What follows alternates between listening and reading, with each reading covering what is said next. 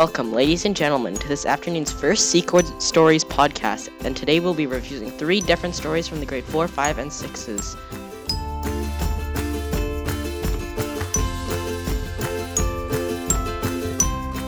Our first story is by Teddy from room 303. His story is somewhat based off the book Alexander and the Terrible, Horrible, No Good, Very Bad Day, although he did put his own spin on it, which did make it unique with certain remnants of the original story. I went to bed on the right side of the bed and woke up on the wrong side. My mom called me from downstairs. "You're going to be late." 15 minutes later, my mom called up. "Come downstairs and eat breakfast now." Right outside my door, there was a booby trap that my sister had left there, and I got soaked. I knew then that it was going to be the most dreadful, monstrous, disastrous, maddening school picture day. I had my pajamas on and I stepped into the bathroom and started brushing my teeth. I was 30 seconds in when my electric toothbrush exploded. There was a big flash of light and there was blue toothpaste all over my pajama pants and in my eye. Ah, it burns like hot sauce. I was so furious. I want to dig a hole to China. I looked in the mirror and I realized that there was also toothpaste in my hair. I tried to fix my hair and that made it worse. When I went to the table to eat breakfast, I got jam stuck on my hair and milk spilled in my hair.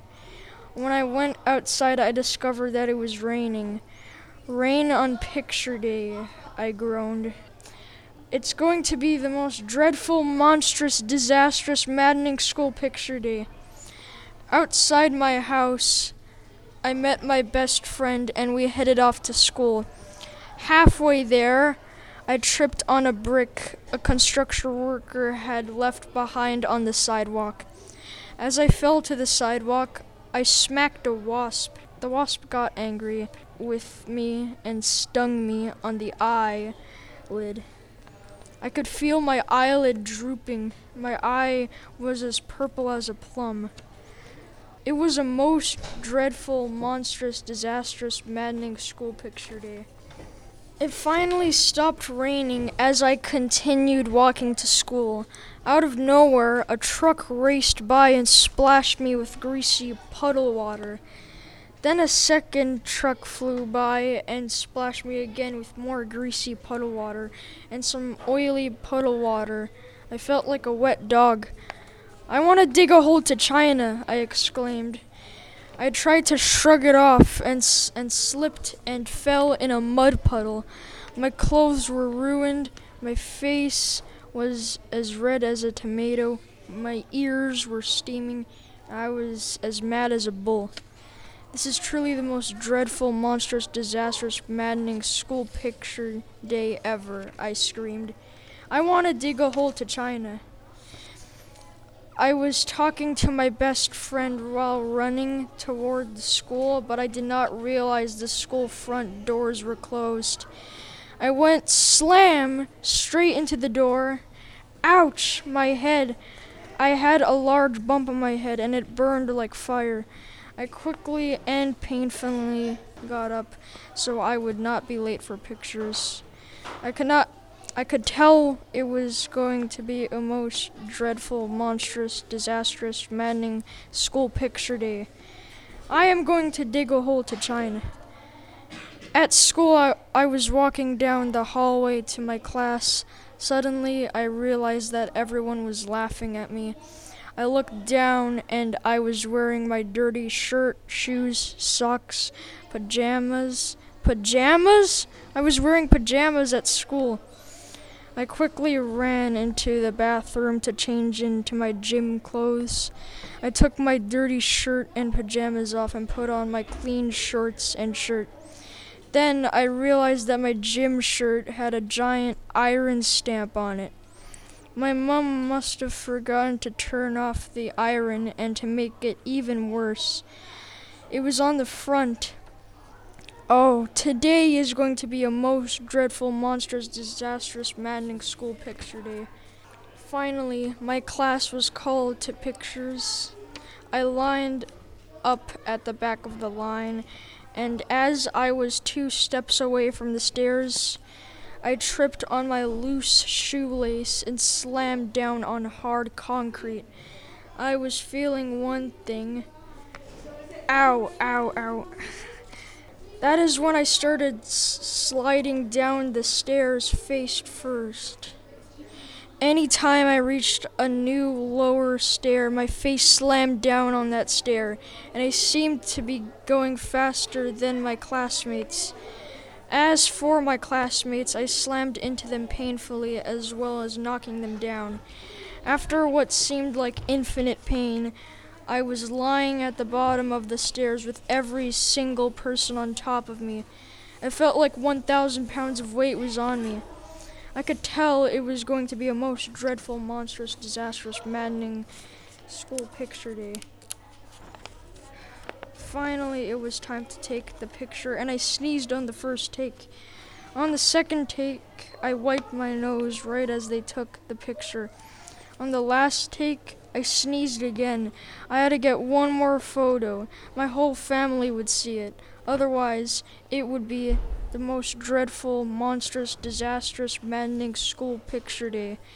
I want to dig a hole to China. I went to the gym and demanded a retake because I had sneezed in the picture. They let me take one retake, and just as the picture was taken, my gym shorts fell down. I was so embarrassed. I begged the cameraman to let me take one more retake, but he wouldn't let me. Then he left. I was so disappointed. Once the picture was printed, my mom would see it, and my whole family would see it too. I was going to be the laughingstock of the whole family at the next family gathering. I decided to just lay low after my family saw my picture so that I would not be laughed at. My day was so bad, now I actually was digging a hole to China. After one whole day, I finally got halfway to China, but something was banging on the other side of my hole. I thought I saw a pickaxe, but then it disappeared. Then a hippie crawled into my hole and slammed into me. "Hey, peace, dude, are you going to China?" I said yes, and then I asked him, "Are you coming here from China?" "Dude, yes, it stinks in China, dude." "Wait, so you had a bad day in China?" "Dude, that's why I am coming here." "Why are you coming to China?" "I had a most dreadful, monstrous, disastrous, maddening school day. So I came here, so we both had a bad day. So that just shows that even in China or here, you can have bad days. So let's just go back to our places now. We now know that sometimes we have bad days and there's nothing we can do about it."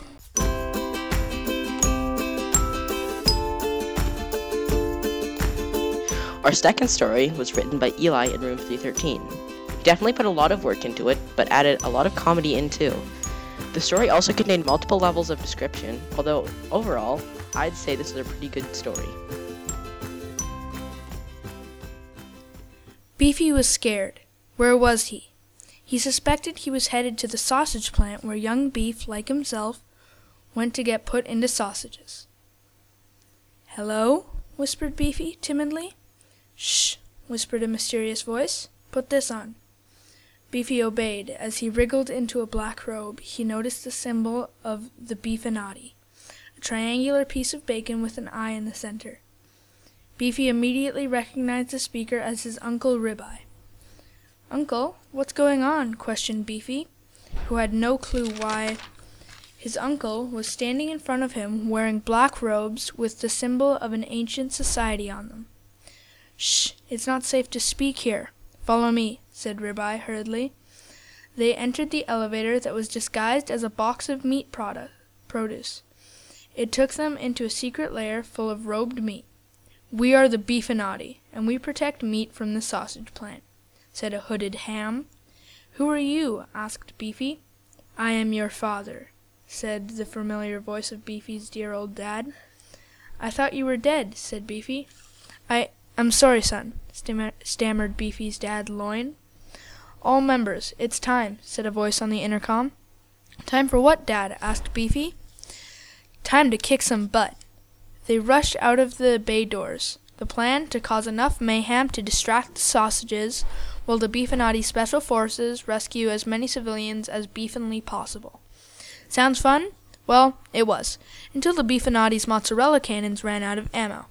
Help! Help! Screamed Beefy, who was pinned under a particularly large pork sausage. Almost as if in reply to his plea, a huge piece of cheese came hurtling toward the sausage on top of Beefy. The sausage flew off, and Beefy seized the opportunity and ran. Beefy noticed that his savior was his ripped cousin Angus, holding a very threatening cheese minigun, wearing a camo bandana, and followed by his posse. They were saved, thought Beefy. Angus's men fanned out, each one holding what looked like a cheese bazooka. Yes, they were definitely saved, thought Beefy with a grin.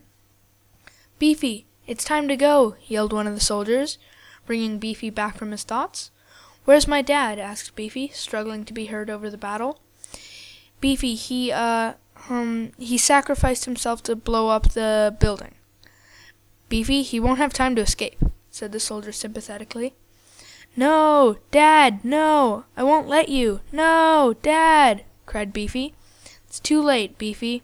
We've got to go, shouted the soldier, and Beefy had no choice but to comply. But Beefy insisted that he at least watch the explosion that his dad died to create. But to his surprise, Beefy's dad limped out of the exploding building, only slightly cooked. Although his injuries were mild, Beefy's dad was still bedbound for a month. We should fight in this war. We should help, bellowed Beefy to a bunch of other meat kids who all nodded at this idea. Then what are we waiting for? Bellowed Beefy again. Charge! They stormed the sausage factory. Suddenly, Beefy realized the flaw in his plan. They were kids. They didn't stand a chance. But it was too late. As hordes of sausages closed in around them, Angus Ribeye, Beefy's dad, and about 1 million other soldiers burst into the building, cheese guns ablazing, all there to save them. Beefy felt stupid. This was his fault. Beefy's heart lurched. He was leaning on the self-destruct button. If he moved, the whole building would explode. He tried to call for help, but he couldn't. He couldn't speak. He felt a thud on the back of his head, the same thud you feel when you get hit by a cheese bazooka.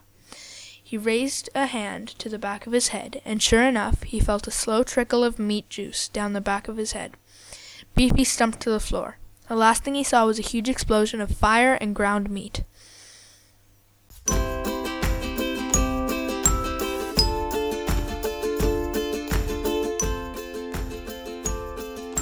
For our last story, we have Henry from room 304. His story was written last year, so we had lots of time to go edit and revise his work.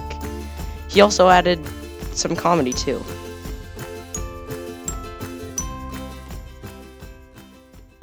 The bell just rang. We were headed in for fun food. I was hungry, but just as I opened the door, the principal ran out of the building yelling, "Fire! Fire!" and the school was lit in flames. We all ran to R.A. Steen. While I was running to R.A. Steen, a piece of half-eaten pizza flew through the air and hit me in the head. It was better than nothing, so I ate it and spit it out and realized there was a few spider legs on my pizza. Our teacher, the wonderful Stephanie, told us that all the pizza caught fire and the school burnt down.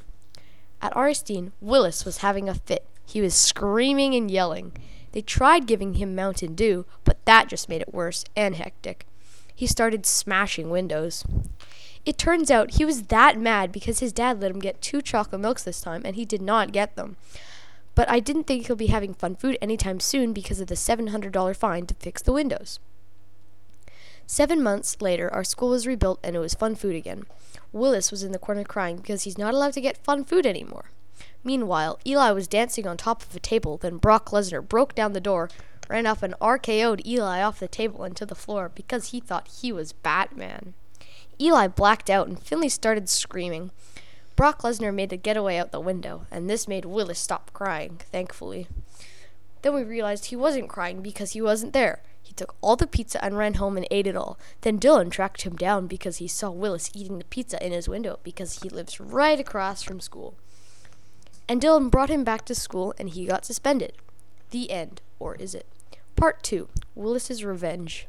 5 months, 3 weeks, 7 hours, and 43 minutes upon a time, Willis was sulking in his room and plotting for revenge. He wanted to get revenge on Dylan and the school for suspending him. He was planning to disconnect the school's plumbing so no one would be able to flush their toilets. It was a brilliant plan, and it would proceed like so. Willis would sneak into the school and use his radioactive dandruff to blow up the pipes, and no one would be able to fix it.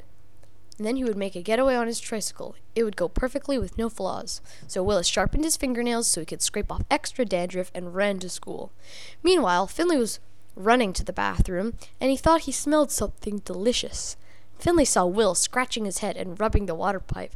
He asked Willis, Willis, is that really you? I haven't seen you in 5 months, 3 weeks, 7 hours, and 43 minutes.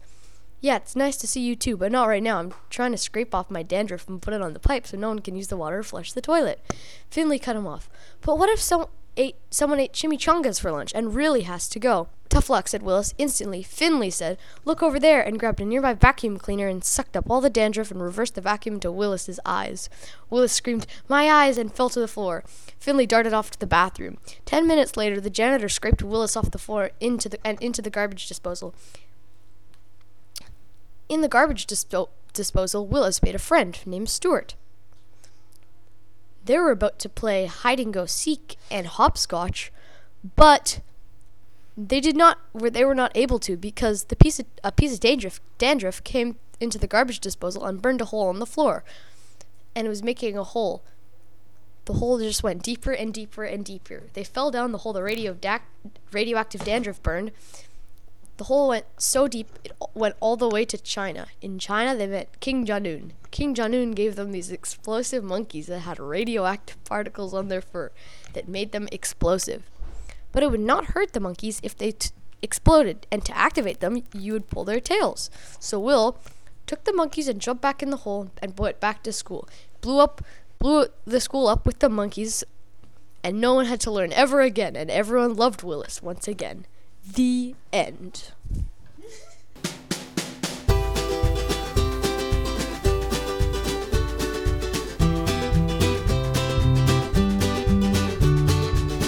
That was our last story. Thank you to everyone who participated in our first Secord Stories podcast. And stay tuned for more stories in the upcoming weeks.